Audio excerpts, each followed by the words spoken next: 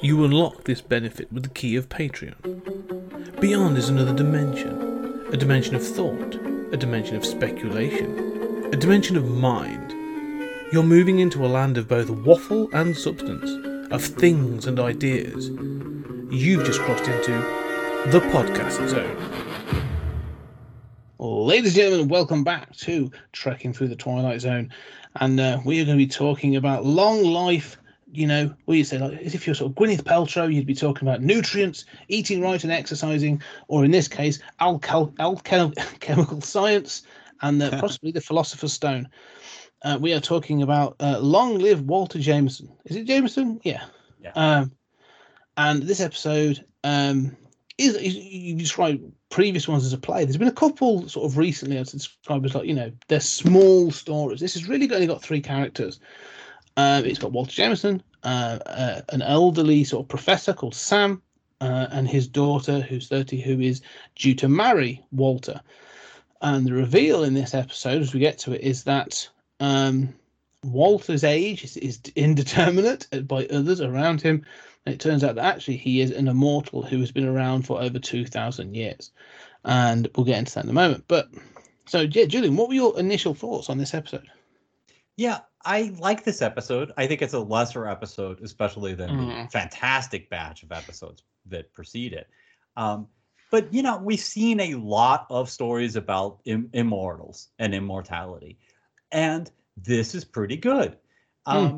You know, I especially like the sort of, you know, the sort of business of, you know, his colleagues, and that he tried to resign and, you know, was talked into staying and fell in love and, you know, tries to avoid it. But, you know, and this idea of sort of like, yeah, you know, you watch your relationships die. How many wives has this guy had? Yes, yeah, it's interesting. I mean, one of the things I like about this is that they've made him very distinguished. It seemed to be important that, you know, for having lived 2,000 years, you know, he's very sort of like clean cut. He's very distinguished. He's sort of like, you know, debonair. You know, he looks sort of very late 50s, early 60s in that sort of, in a certain style.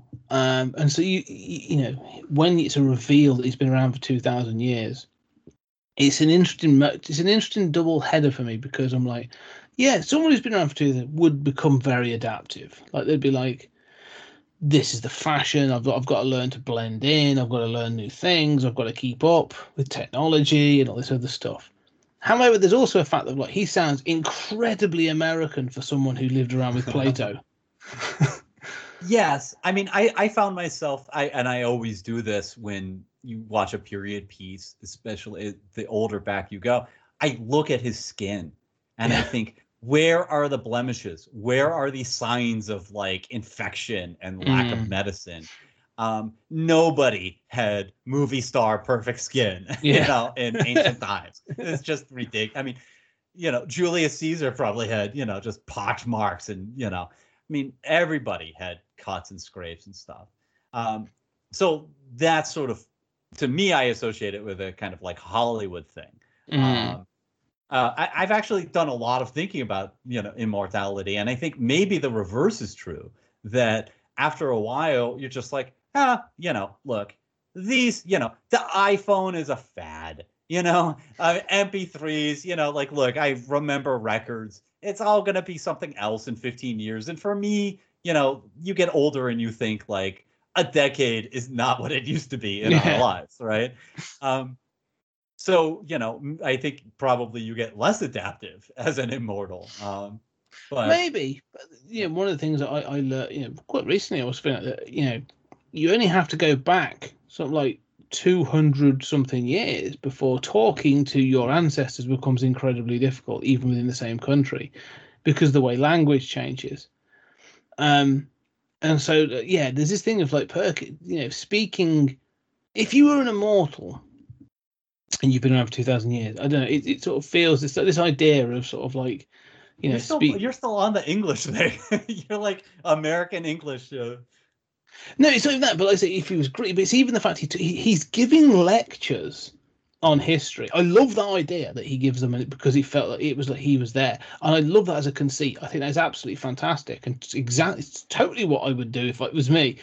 But like this idea of sort of like he can speak sort of like, you know, in a very modern cut debonair way, when I'm like, hang on, like, you know, we all pick up habits from different things, and you know, how long do they stick around and all this other stuff. So I don't know. I know it's only 22 minutes, but I'd love to explore that of like how he's had to change to be represented as a modern man. You know, if this is like, yeah, for years I was, you know, I had to change from ancient Greece to, you know, I moved with the times. So during the fall of the Roman Empire, I ended up living in, you know, Europe. I was trapped in Europe and had to survive through the plague and through this and through that. And then when it got crap, I moved to America, and I've been in America since the revolution and whatever. Like, you know, I wanted a bit of history to say, how is it you've ended up here? You know, I mean, that's like an awesome movie. I mean, that's the Wim Wenders, you know, adaptation of Long Live Walter Jameson. But you know, as you say, it's 20 minutes. You know, it doesn't have time for this. But I mean, I love that too. I mean, you know, not to plug it, but you know, Lazarus. I have a Lazarus comic that explores some of this stuff. But I mean, I find myself thinking, you know, also about social mores. That I mean, if you grew up in the Roman world, you know, no matter how much you change with the times, you know, look at baby boomers today. You know, I mean, you're not going to keep up. You cannot just flip a switch and say, "Oh yeah, women should vote now." I mean, and if this made any sense, Walter Jameson would be like, you know, yeah, your daughter's nice, and just every couple sentences he mentions how she's property, you know, and he needs, you know, well, I'm negotiating with you because, you know, you own her until she's transferred to me. Yeah. You know, so that's another thing along with the language that, yeah, I mean, these are tropes. Yeah, it's tropes. I mean, you know, I can't deny. I love the film Highlander, so you know, I can't, but I pick it up in that as well because that makes even less sense. But yeah, but the thing is, like, I like the fact this is a small story of, and what it boils down to is the fact that, like he says, yeah, we don't learn. We are basically animals, and we are driven by certain desires. I know I should leave. Like, I knew I should leave. I tried to leave. I was talked into staying, and now I don't want to leave. And I know exactly what's going to happen. And you are shown by the end of the episode exactly what would have happened. And so I like that it does show that he's actually, like you say, he is still human. And you know, makes bad decisions.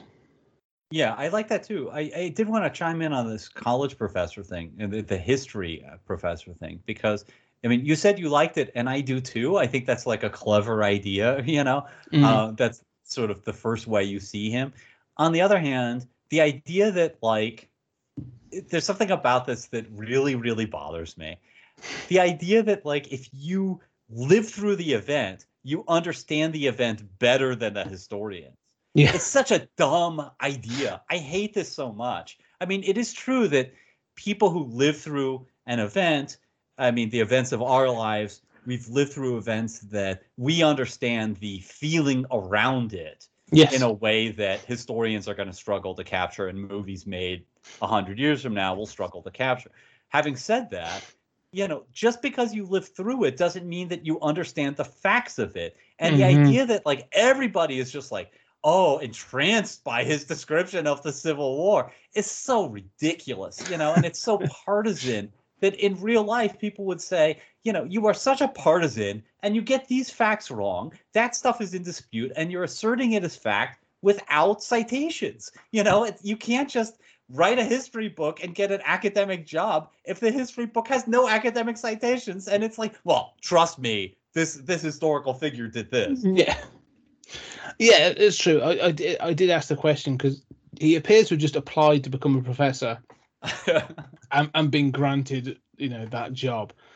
So yeah, I was interested in that. I was almost willing to give it that. In fact, I was probably more willing to give it that than his use of language, which I think says more about me, to be perfectly honest. But yeah, Well, as an American, I just think everybody speaks like that, and it's a weird thing if they don't, right?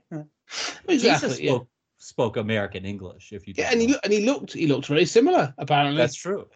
Yeah. One of the things I did think we talk about age and again, I don't want this to come across. I don't know how. Okay, she's 30 and he's 51. All right. Hmm. Now, I Well, know according they think he's 51. yeah, but even he says he's around 51. That's sort of Yeah. like the age at which he's pronouncing himself, and sort of like he's sort of got the graying at the temples, and he looks sort of like very Reed Richards, um, and so like but even to me, I'm like 30 to 51.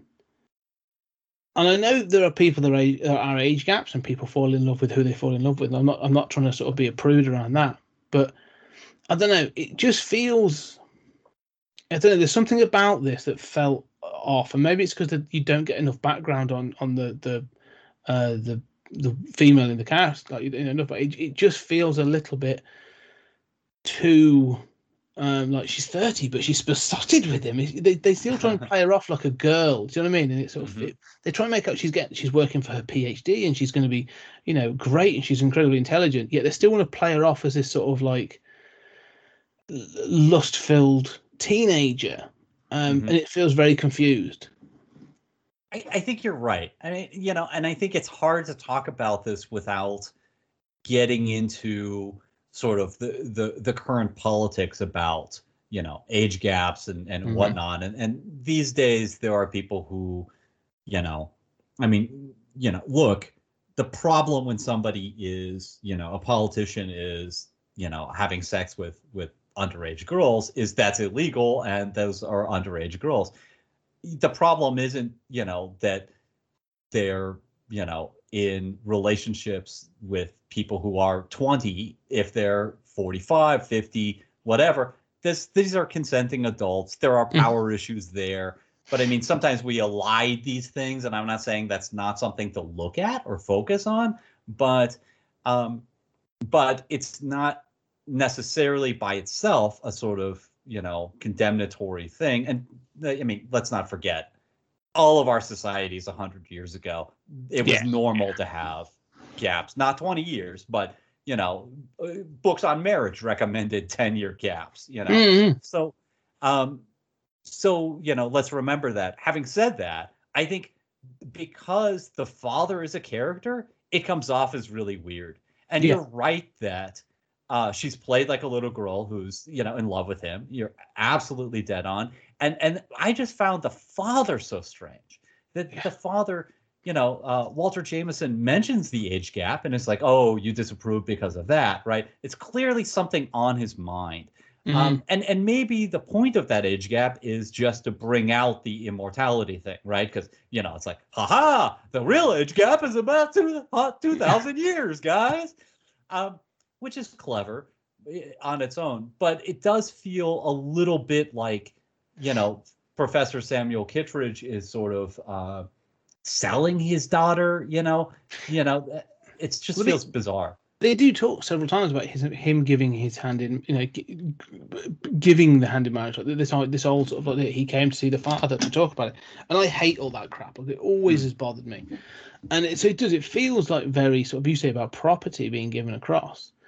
But even the way she's portrayed, like the actress is sort of like they make a point of saying she's 30. I'm like, all right, fine, that's a grown woman. She can make her own choices. How is it she's still living with her dad, and who says he's 71? But she gets sent to her room at one point. This is like, and she does the dishes. It's just this weird like. They're trying to sort of have their cake and eat it in this episode. It sort of it weirds me out.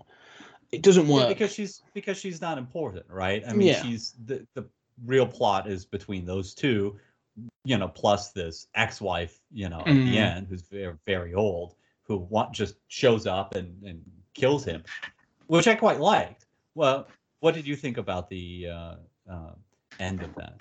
No, I do. I kind of like this. There's a couple of things in the end that I kind of like. I mean, I do like this idea that she's tracked him down again. I like the fact she's tracked him down because of this announcement of the engagement, and she's a bit like, no, screw you, you did this to me, you abandoned me, when I was getting too old, and I'm not going to let that happen to someone again.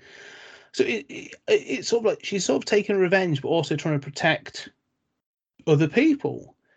I kind of liked it, and there's also a really good point he makes. There's a discussion about becoming an immortal, and because the professor's scared of dying. And Walter says to him, he says, well, it depends when you become an immortal. Like, I've looked like this for 2,000 years. Like, would you really want to become immortal at 71 with all your aches and all your pains, all your ailments? Like, would you want to look like that for forever? And that's a really good point. And it made me think about Interview with a Vampire, when Kirsten Dunst plays it, and she gets sired when she's a child and has to live forever looking like a prepubescent girl, and it's this idea then of being trapped in that body. So I like that idea. So that was really cool. But I also like the fact, and it made me think of sort of Last Crusade, Indiana Jones' Last Crusade. I love the fact she turns up to shoot him, and she uses the gun that he's been holding for just this occasion, and it looks like a possible suicide, right? Yeah, and he's thought about it repeatedly, but he said he acknowledges it. I'm a coward. I don't want to die. I did this to avoid death, and now I sort of want to die, but I don't want to bring it on myself.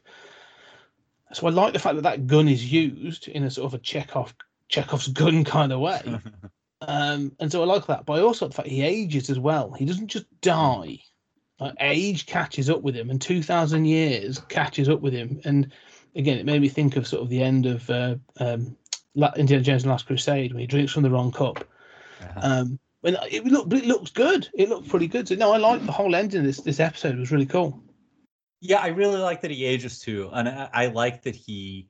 I'm not sure that I buy the cliche of like I want to die, and I really don't buy that you have gone 2,000 years without any injury. You haven't stubbed your toe. I don't go 2 weeks without an injury. You know what I mean? Right. Yeah. I mean, it strains credulity. But so I don't buy that. But I love that he ages, and I love the shot of him. It's sort of shot from underneath his chin as he's really old and dying, and he's sort of like gasps, and I thought, this is going on. This is pretty graphic for 1960s television. Yeah, no, I thought it was done really well. I actually kind of liked it. I thought it was quite cool dispatching of him, and I like the fact she just disappears into the night as well. Like, she escapes. The old woman just manages to sort of his ex-wife disappears into the night, so it is all sort of solved, unresolved and stuff. Like, he just disappeared into dust. So I do really like all that. Yeah, no, it's a good solid episode on that front. I feel that too. It doesn't amount to a lot. It's not as charming as other episodes, but with the cliche of immortals and stuff, this is a take worth doing.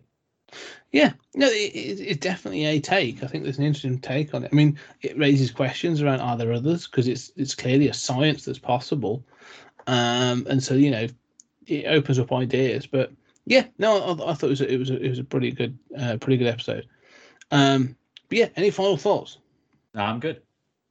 Excellent. Okay, well, ladies and gentlemen, thank you as always, and we shall catch you on the next episode.